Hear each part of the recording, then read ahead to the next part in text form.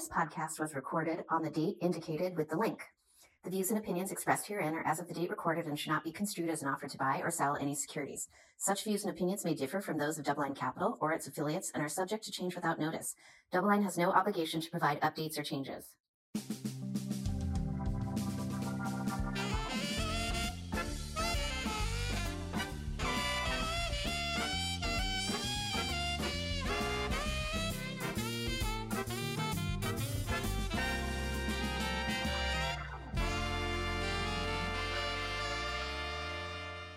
Everybody, welcome to the Sherman Show. I am Jeff Sherman. I'm here today along with my co-host, Sam Lau. Hey. And we are joined today by a special guest from DoubleLine. He is none other than Robert Cohen. Robert, welcome to the show. Thanks for having me. For those of you who don't remember Mr. Cohen, he is the Director of Global Developed Credit here at DoubleLine. He oversees our investment grade, high yield, and loan portfolios for our multi-sector strategies as well as standalone strategies. Additionally, Mr. Cohen oversees our CLO business that we run internally here under the Parallel brand. So welcome to the show, Robert. All right. Glad to be here. Yeah, okay. Well, I'm still glad you're here after the second intro. So maybe just for a refresher real quick here too, maybe you can tell people a little bit about your background, what brought you to DoubleLine, and why you like everything about the global developed credit world. Well, I've been at DoubleLine now for 11 years. So what I did before that is becoming quite foggy. But no, I've spent my whole time in credit. I started a bank, went through a formal credit training program, then became a high yield credit analyst, and been in the business ever since doing security analysis and bottom up credit analysis. Joined DoubleLine in 2012, which makes this my 13th year. And I just, what do I like about credit? Wait, hold on a second, Robert. You may be good at credit, but math's a little weak here. You just said 11 years. Then you told me you joined in 2012 and you put 13 years on it. We time traveling? Did I say 13 years? I thought I said 11 years. Yeah, you did the first time, then we went to 13. Oh. So those of you that aren't familiar with this, we are recording this on Friday, June 9th of 2023, Robert. Okay. All right. So I did join in 2012. This is my 11th year. I think I was in 2023. I don't know why. I got it right the first time. Yeah. No, anyway, you did. Take an exam. The first response is usually the best one. I'm going to go with that. Yeah, just like in trading, right? First bid's my best bid. It moves back after that, right? So that's right. So the reason we wanted to have you on, Robert, one is we haven't talked to you in a while here in this format. I know you and I had a meeting this morning. But in general, I thought it would be good to get people, your updated view as a credit analyst and someone who really thinks about the macroeconomic cycle. What are you seeing? Where are we in the cycle? What are you seeing as some of the trends underneath your various markets? Yeah, well, I think this is a very exciting time in credit. We're clearly late cycle. So what does late cycle mean? That's when companies try to defend their balance sheet. So instead of raising money and borrowing more, they tend to be trying to pay down their debt. That tends to be when credit conditions get tight. Lenders are more strict, are more discerning about the companies that they lend to. You often see credit metrics deteriorating in that environment when it's late cycle. So you see earnings dropping, leverage higher, free cash flow going down.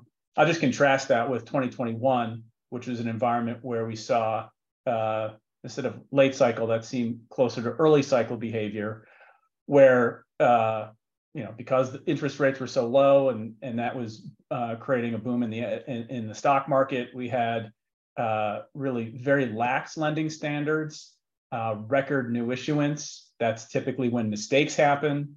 That's typically when there is little variation in the pricing of risk.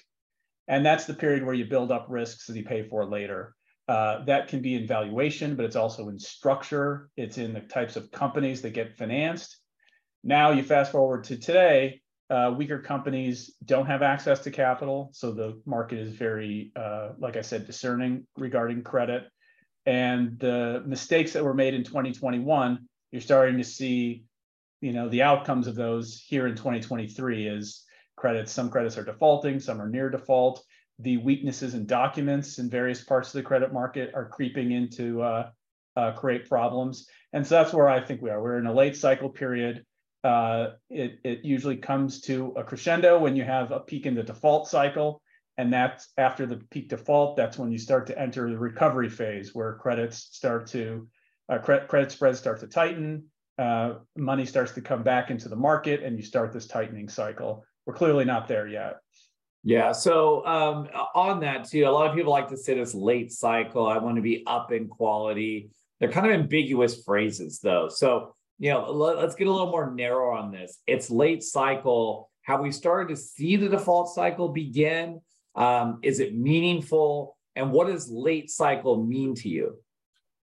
Well, like I said, late cycle means that you're in a tightening credit environment. So I think that's where we are. It's clearly tightening credit. When you say that the market wants to be up in credit quality, that's consistent with tighter credit standards.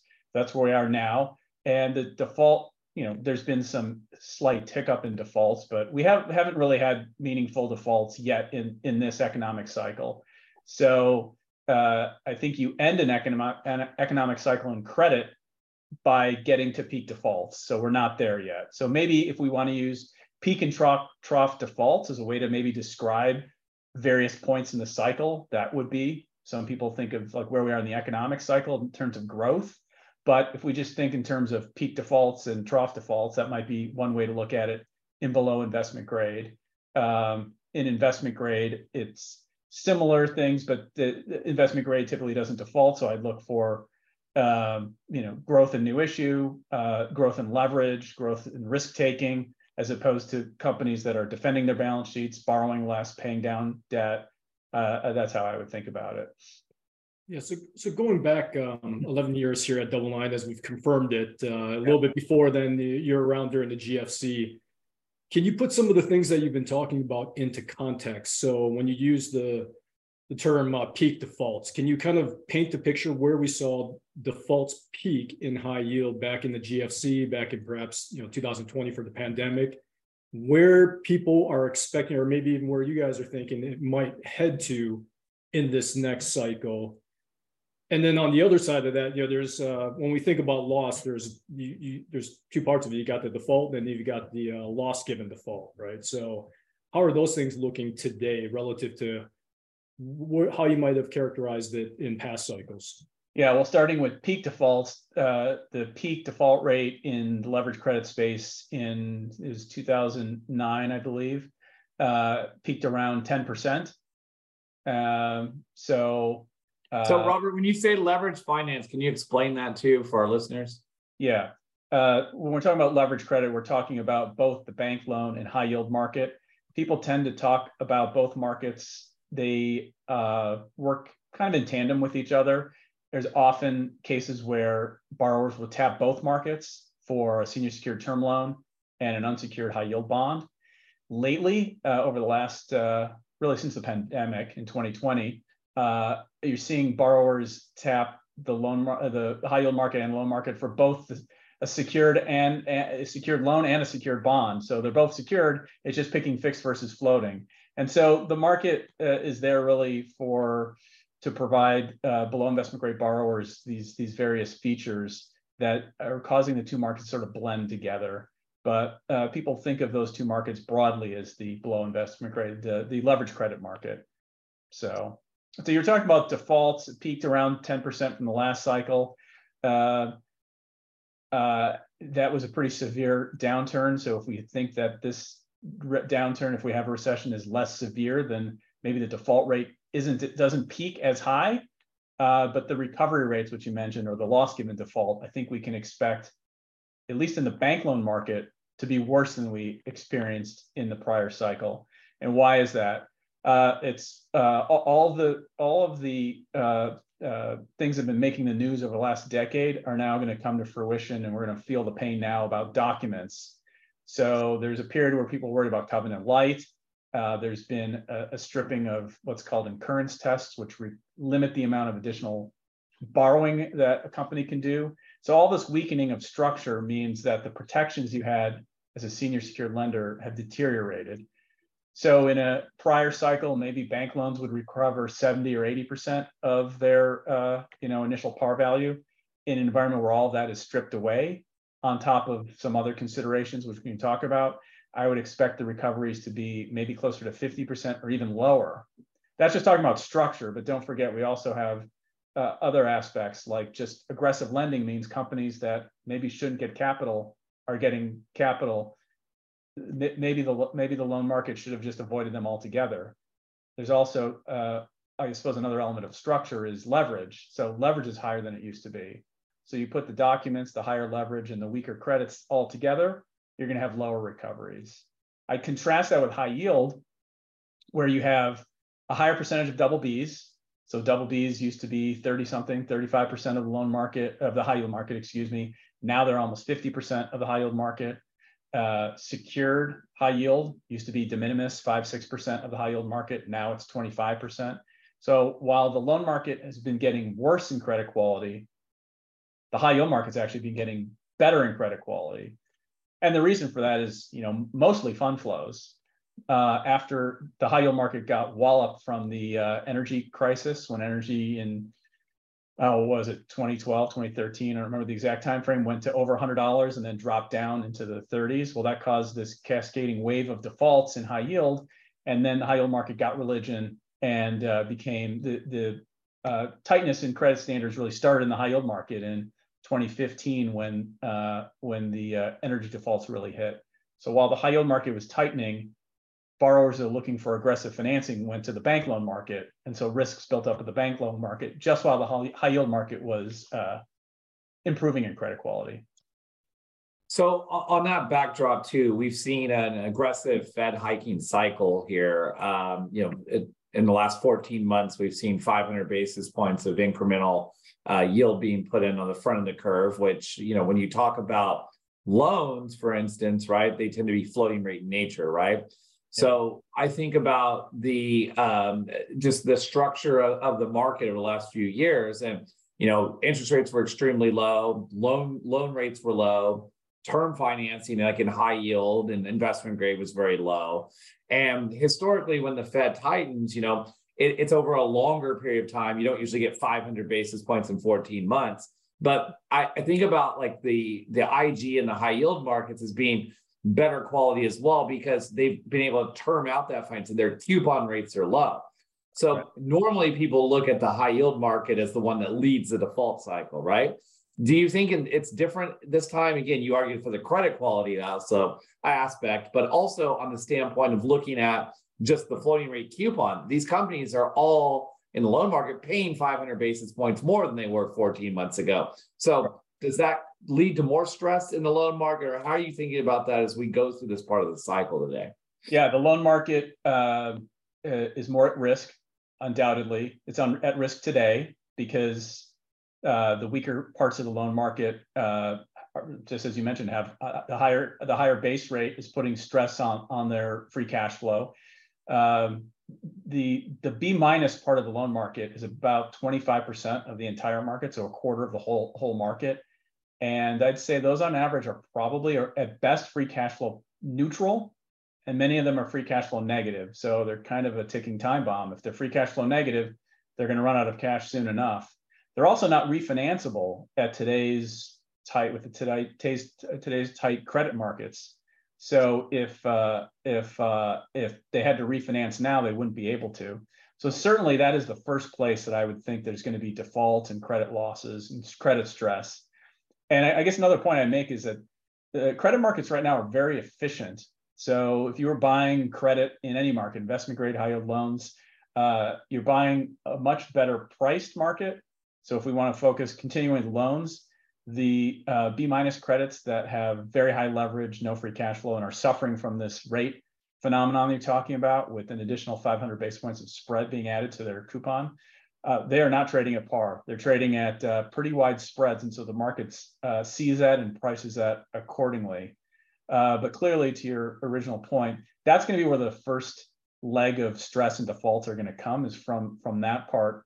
If we have this higher for longer environment where the Fed maybe pauses and we stay at higher rates for a while, the loan market will start to converge with the high yield and investment grade market that are going to have maturities coming, more maybe 24, 25, probably not have another couple of years. Probably 2025 is more realistic. But if we're in this environment in 2 years and the high yield market starts to feel the same pressure because they have to refi when their bonds come due, and they're going to have to issue at prevailing rates, which will be much higher.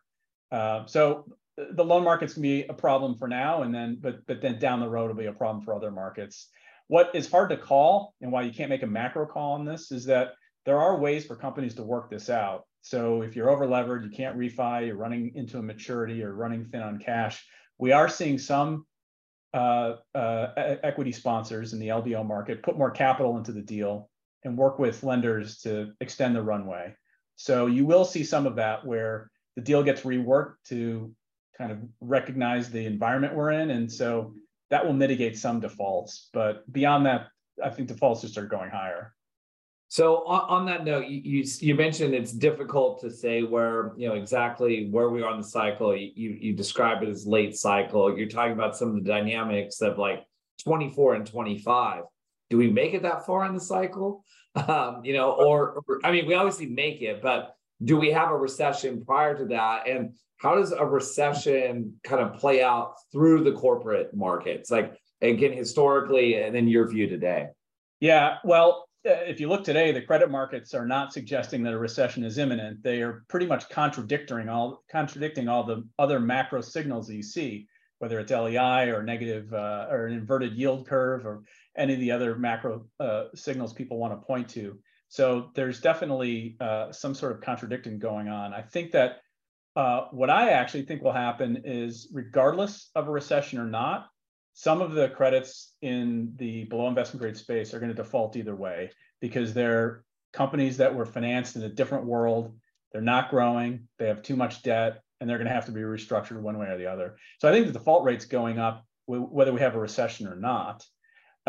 Regarding the recession itself, if the macro indicators are correct and that a recession's coming, maybe it's just not coming this year, but maybe it's coming in 2024. We could have this environment where instead of a rapid drawdown and a fast Fed-induced recovery like we've had before, maybe we have this slow bleed out over time where the default rate kicks up little by little.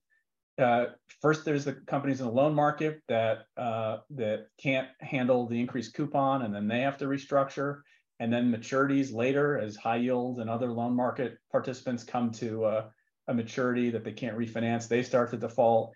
And if the economy isn't growing very rapidly and financial conditions remain tight with higher interest rates for a longer period of time, maybe we just have this corrosive effect of a longer period of stress in the credit markets.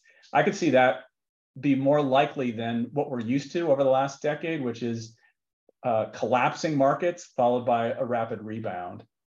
And I was going to ask you, like, from the last time, in the last cycle, if you think about the pandemic, we saw the Fed step in, we saw the Fed support credit markets through IG, through high yield, buying ETFs, providing, extraordinary liquidity out there. And I've heard from a lot of investors that people believe in the next cycle, the Fed will do that again. Potentially that's what QE looks like going forward. And therefore, it makes corporate credit a higher quality asset than the past. What is your take on that? And do you believe in that? And secondly, what are implications, rightly or wrongly, of that? Well, I don't believe in that. And even if I believe that the Fed, might step in, I don't think that that's a very robust investment thesis on a borrower to say that you're relying on the Federal Reserve to come in and bail you out. That doesn't sound like a great way to go. So I don't think that's the case. I think that it's very possible that inflation remains persistently elevated, and then the Fed won't be in a position to be able to spray money everywhere. Some people think that the inflation is going to peak it's going to trough this year around 3% and then start ticking back up. I think that's the DoubleLine view. So if that view is right and inflation starts to tick back up in 2024, how's the Fed going to really cut? I mean, maybe they cut a little bit, but the idea that they're going to go back to the old QE playbook of supporting capital markets while inflation is running more like 4%. That just doesn't seem realistic to me. So no, I don't like it as an investment thesis, even if I believed it, which I don't. But I think the inflation environment is just going to tie the Fed's hands. One of the things I've been talking to clients a lot lately, and prospective clients, and one of the things that I hear time and time again is people are thinking that the outright yield, absolute yield on high yield, and maybe even the loans are pretty juicy, but and they're thinking about dipping their toes in the water or adding to their positions. But something that you mentioned earlier, you're just saying that they're not really pricing in a recession at this time with spreads on the other side. So given that construct, between the outright yield and then the spread that's embedded in there, how are you thinking about it in terms of perhaps positioning in high yield and bank loans within investors' portfolios? Is the spread juicy enough? It doesn't sound like it is. No, I think in order to invest in this environment, you have to pick an outlook and stick with it. So you either have an outlook that the recession's coming or you don't.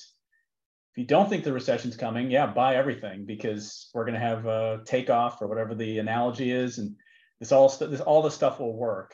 I don't have that outlook. I think that the macro data is pretty sobering and you can't ignore it. And so I think it makes the likelihood of recession, better odds that it happens, higher probability that it happens than not. I think that maybe it doesn't happen this year, but if you have an outlook that there's economic weakness and a recession on the horizon, I think you have to pay attention to spreads. So high yield in particular has been in this range of 400 over to 600 over broadly, a little bit less, but call it 400 to 580. I think trading that range has worked. So when you get to low 400s, I think you're supposed to be trimming high yield. When it gets north of 500, I think you're supposed to be buying, because once you get north of 500, you start to get compensated for the potential for a recession. So that's how I think about high yield. The loan market doesn't really trade that way. I think in the loan market, if you want to buy into the loan market, you buy into the higher quality parts of the loan market. And we were talking about people saying, up in quality. We've talked about how double Bs are a good place in the loan market, because the default expectation for the double B cohort is less than 1%. So if you have any decent credit selection, you're going to be able to avoid, the stresses if there's a recession.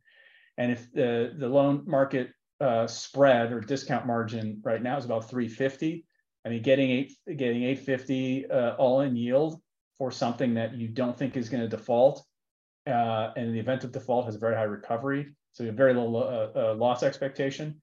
That's a lot of yield. So that would compensate you for bad things happening. So I don't like high yield in the low 400s. I think up in quality high yield is too hard. It's crowded and the yield isn't there.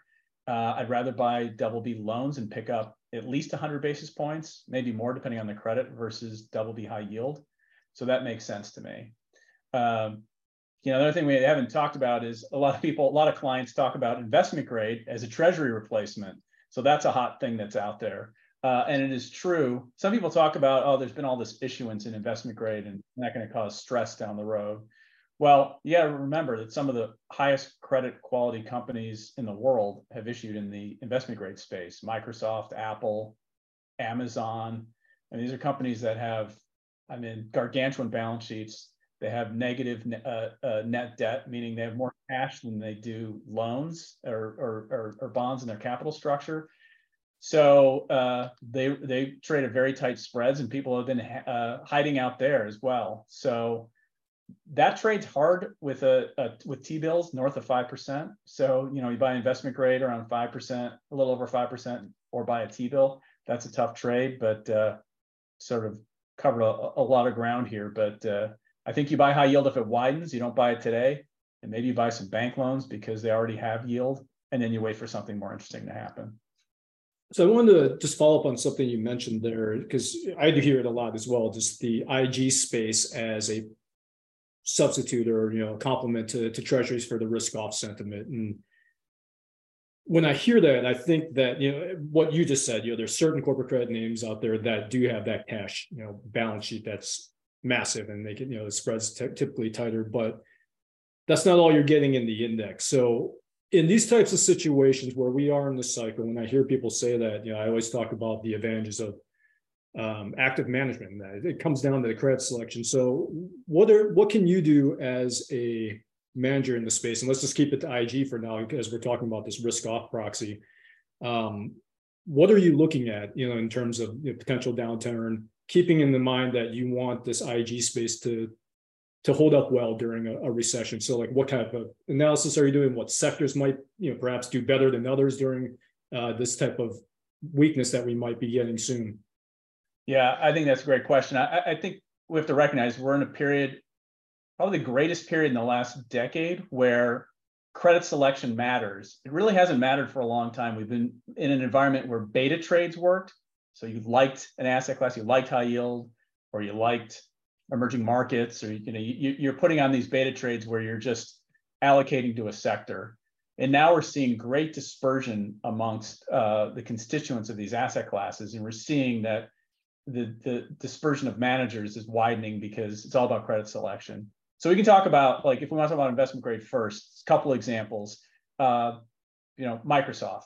Microsoft is not going to default. It'll be here in 30 years. So if you buy a 30-year Microsoft, they will be here to pay their bonds. Some junior person working in the Treasury office will realize that in 2021 they printed a bond at like 10 over, and that'll come due someday, and those bonds will sit in the capital structure. But then there's other parts of the investment grade market. Take a retailer like Dick's Sports.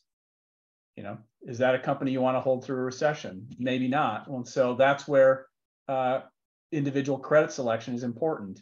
I was actually looking at what credits had a very steep credit curve, a maturity curve, and Dick's Sports has one of the wider ones, which makes sense because if we go into recession, that's a retailer that's going to be under pressure.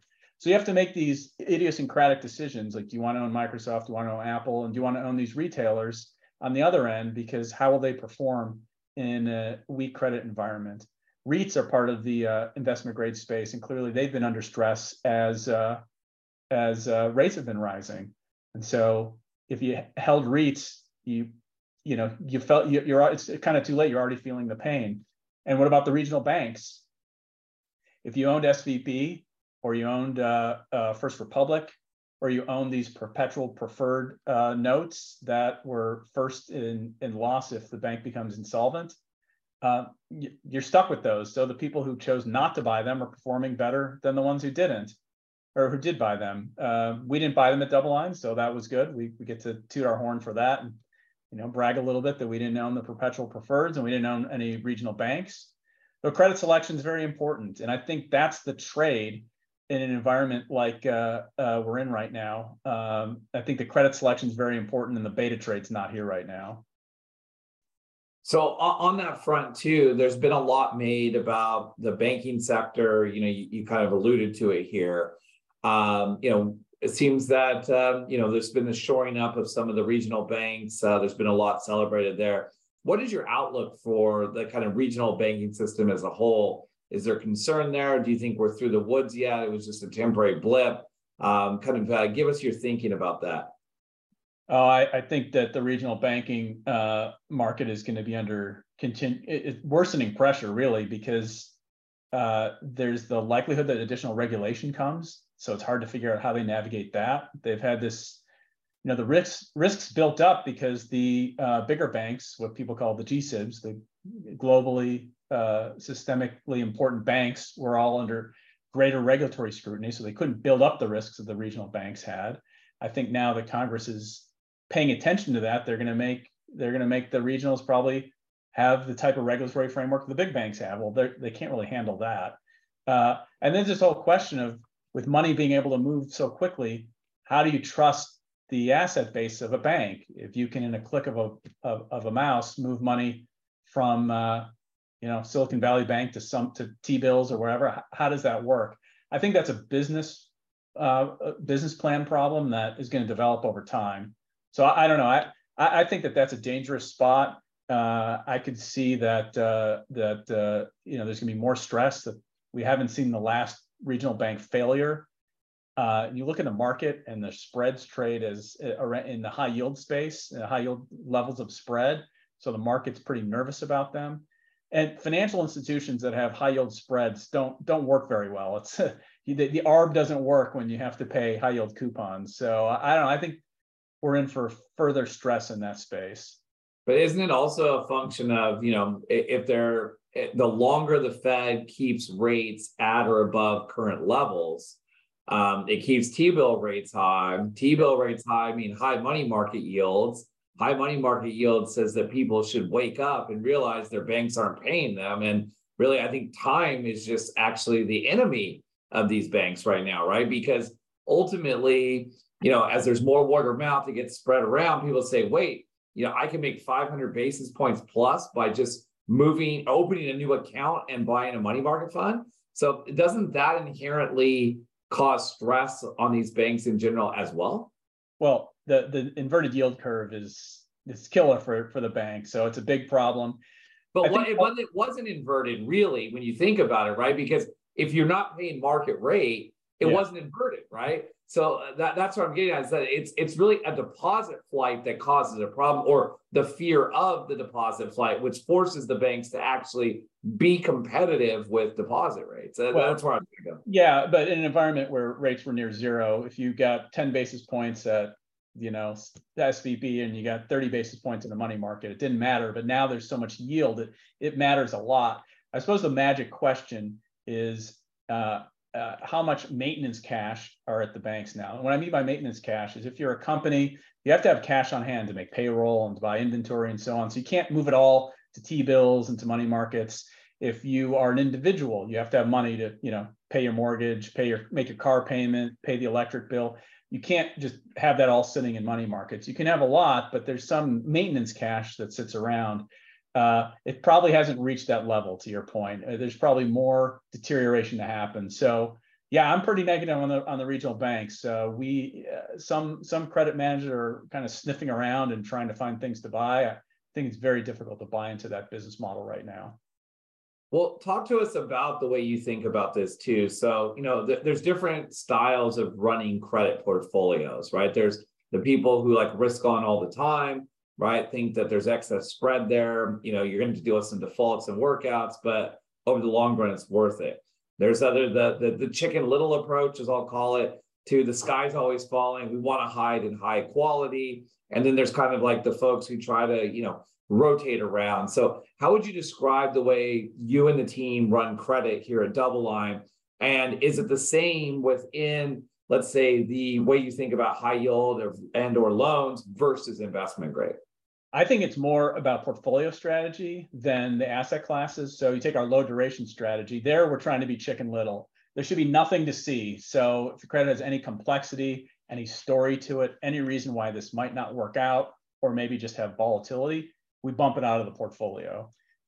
Contrast that on the other end of the spectrum, the closed-end funds, you're supposed to just ride things out. So we're not worried about as much spread volatility, about prices moving around. I think we're worried about, will this credit ultimately perform? Is it going to be able to meet its maturity schedule as promised without any deterioration? So it really is a matter of portfolio. So we try to take, in the closed-end funds, you're accepting an illiquidity premium to get additional yield, and you're also, to generate the higher income, you're accepting a level of volatility. If you have that mindset, you have to invest through a cycle. You can't buy credit today and worry that it's down, down a few ticks. You have to be able to ride it through. So it really depends on the strategy. That's how we think about it. Like, does this bond and this portfolio construction work for the portfolio strategy that we're trying to put together? So it's very different depending on where we are, in each portfolio that we're managing. Well, let me ask a different question on risk too. What part of the market today, and you can't say regional banks since we already discussed it, what part of the market today do you think is something that you inherently want to avoid, but you see other folks that are jumping in on that? Or said differently, what do you think is a risk in a part of your market that's a risk today that people are underappreciating? I'm trying to help our listeners out here. Yeah, well, in the weaker part, we talked about weaker bank loans. So the B-, triple Cs that are weak for the reasons we talked about, high interest rates, high leverage, and so on. That's traditionally a great fishing ground for distressed opportunities, particularly if you're up in the capital structure. Senior secured by all the assets of the business. They typically generate high returns in an environment like this. I am a lot more cautious about that. I don't know if I'm outright avoiding, but the documents and the documents we've had over the last 10 years keep getting looser and looser. So the protections you had, and just the very fact of your security, your priority is getting stripped away, I think it can be a lot more dangerous than what it looked like in the past. It used to be a bank loan in the 80s, you buy because it's probably par, because you have a senior secured claim on everything. So if you have more than 100 cents of value, you'll eventually get that value. In an environment where all the documents, all the protections are weakened, chances are you may even have a deficiency. So instead of 80, it might be worth 50. So I think in the bank loan space where the credit documents and leverage are so high, I think that's the area that I'm not talking about regional banks. We're going to pick some other spot. I think that's the danger spot, because we need to see how these things play out. You can't rely on the normal protections to save you. I know you've been really vocal, at our investment meetings, and you and your team have been doing a good job about, seeing what lies ahead in terms of the U.S. economy and potential defaults and losses here. So you've been actively shifting around credits within the various sectors, be it IG, high yield, or loans, and using that term that you said, up in quality, trying to move up in quality. But as we think about how your portfolio are sculpted today relative to what might be yet to come, so let's just say through the remaining half of this year or even the first half of 2024, how would you envision that changing if we were to see an economic contraction come through? And what are some of the road signs that you'd be looking at to tell you to start moving or changing it even more, if at all? Well, I'm going to make a comment that I think can extend beyond corporate credit to all credit. At the time for de-risking, the moment is really past us. Like I said, how efficient credit markets are at pricing risk. The weaker credits have already been marked down. You could argue they've been marked down below intrinsic value or not. That's an idiosyncratic name by name analysis. Where we're talking about the corporate credit market or beyond, CMBS, for example, is in the news a lot. That's under stress. There's other areas under stress. Parts of the CLO market are under stress. And so I think the de-risking we've done over the last, year and a half at least, it's been an ongoing process. I think that's mostly complete. I think that now we're not going to make a big reconstruction of the portfolio. I think what we try to do now is find individual names at risk of deterioration and see if they hit their, their intrinsic value, if there's still more downside risk. And if there is that downside risk, we'll try to get rid of it and sell it. But I think that de-risking is mostly done. And I don't think there's a lot of opportunity to do that. If there's a really risky credit that's not going to survive either an economic cycle or not have a way to refinance itself, it's already trading at pretty distressed levels. So I almost think like we're getting to the point, we're not there yet. We have to start thinking about offense instead of defense. We've had over a year of de-risking. Now we have to think about, maybe things have gotten so cheap it's time to buy. I think that's premature because I expect spreads to widen, but I'm sort of prepping that. And the work we're doing is, what credits do we think will survive through a cycle? What credits do we think, for whatever reason, will make it through the economic weakness that we're projecting to come? And if that happens, are we prepared to buy it on weakness? So that's what we're thinking now. I think the up in quality trade is starting to get very crowded, and I think it's mostly, if you haven't done it already, you can have a hard time doing it. All right, Cohen. So as we look through all of this, we talked through your style of management. We talked about you don't remember anything prior to DoubleLine. We've brainwashed you. We've talked about kind of some of the pitfalls out there. What is the most important conversation you are having with our clients and prospects today? The most important conversation, I think it's about being about patience. I think that's the most important thing. People want to, they want a clear answer. Are we going into recession or not? Is it time to put money to work? And I think the most important thing is to like stick to the discipline of, we have an outlook. It has not created opportunities yet, but I think it will. And so let's not force anything. I was talking to some clients, in some markets who, they're like itchy to put money to work.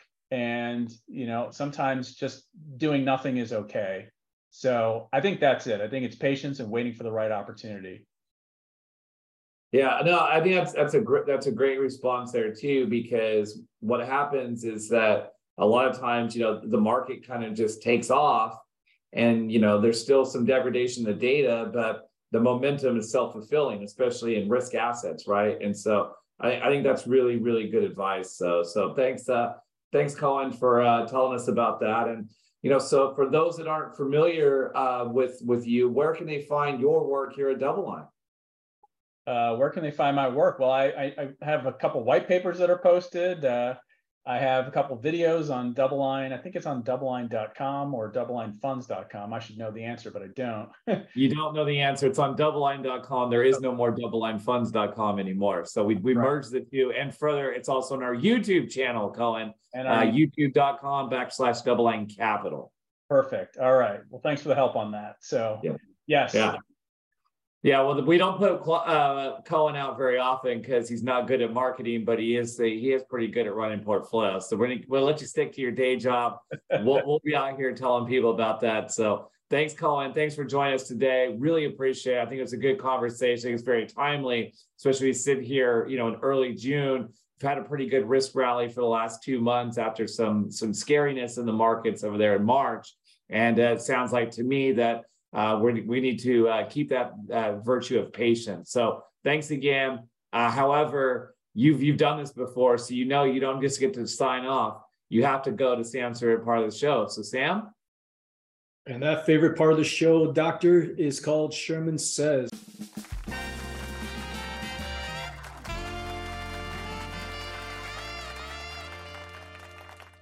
It's where I will offer a series of prompts betwixt Sherman and you to get a top-of-mind response.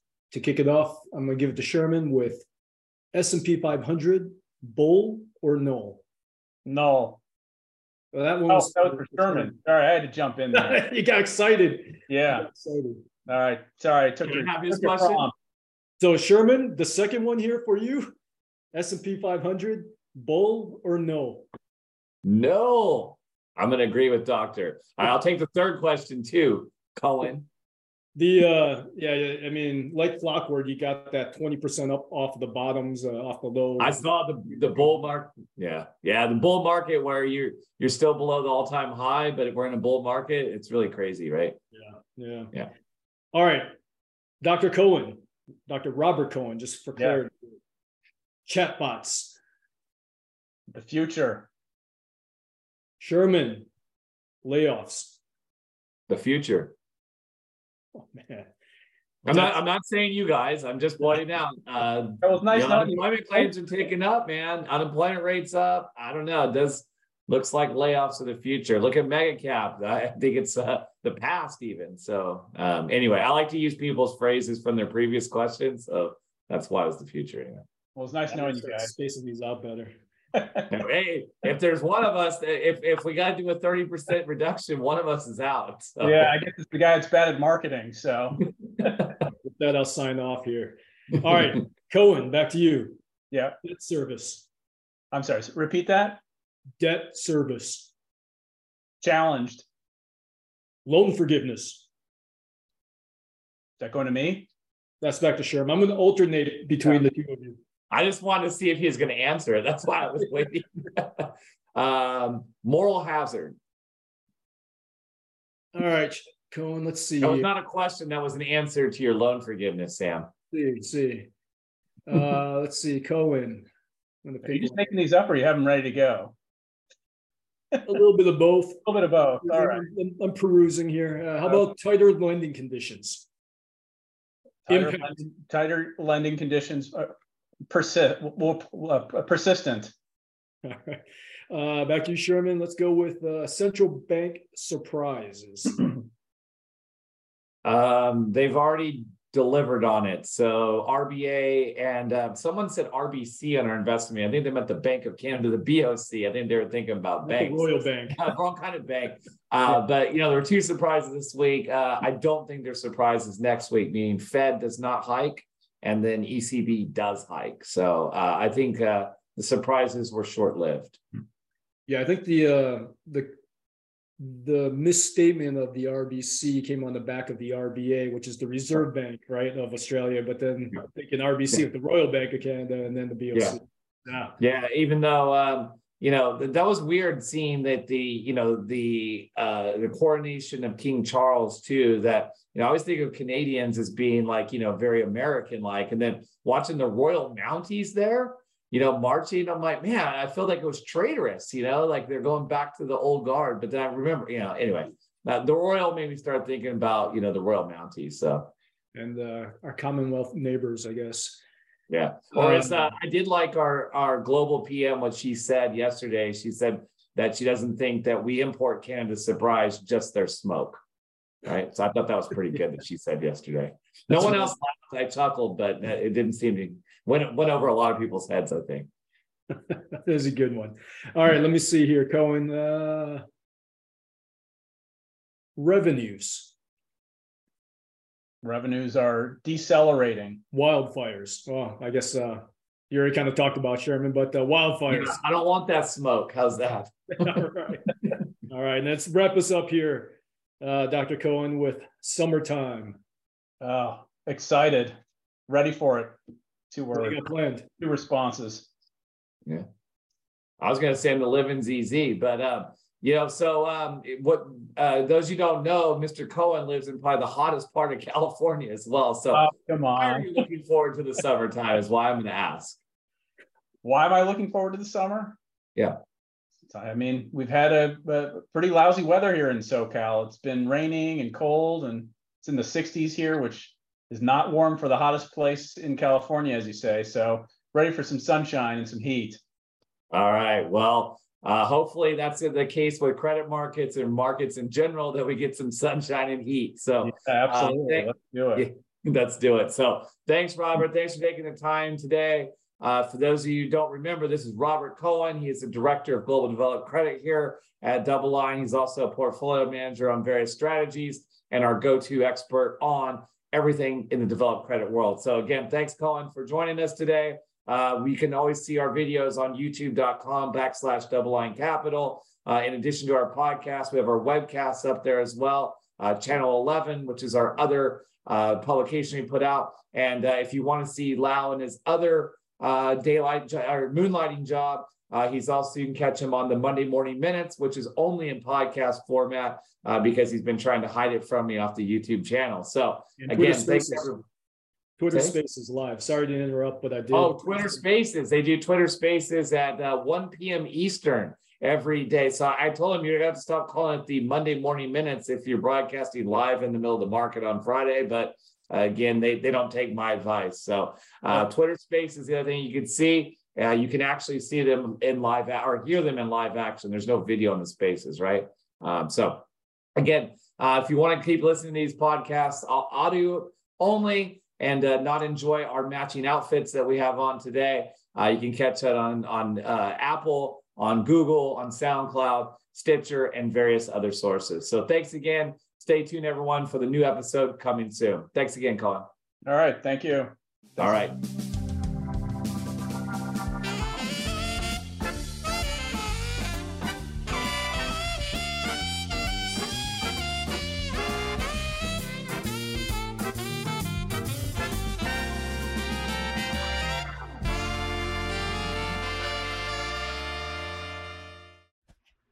The audio presentation represents DoubleLine's intellectual property. No portion of this presentation may be published, reproduced, transmitted, or rebroadcast in any media in any form without the expressed written permission of DoubleLine. DoubleLine has no obligation to provide any updates or changes. To receive permission from DoubleLine, please contact media@doubleline.com. Neither DoubleLine nor any of its affiliates make any representation or warranty as to the accuracy or completeness of the statements or any information contained in this podcast.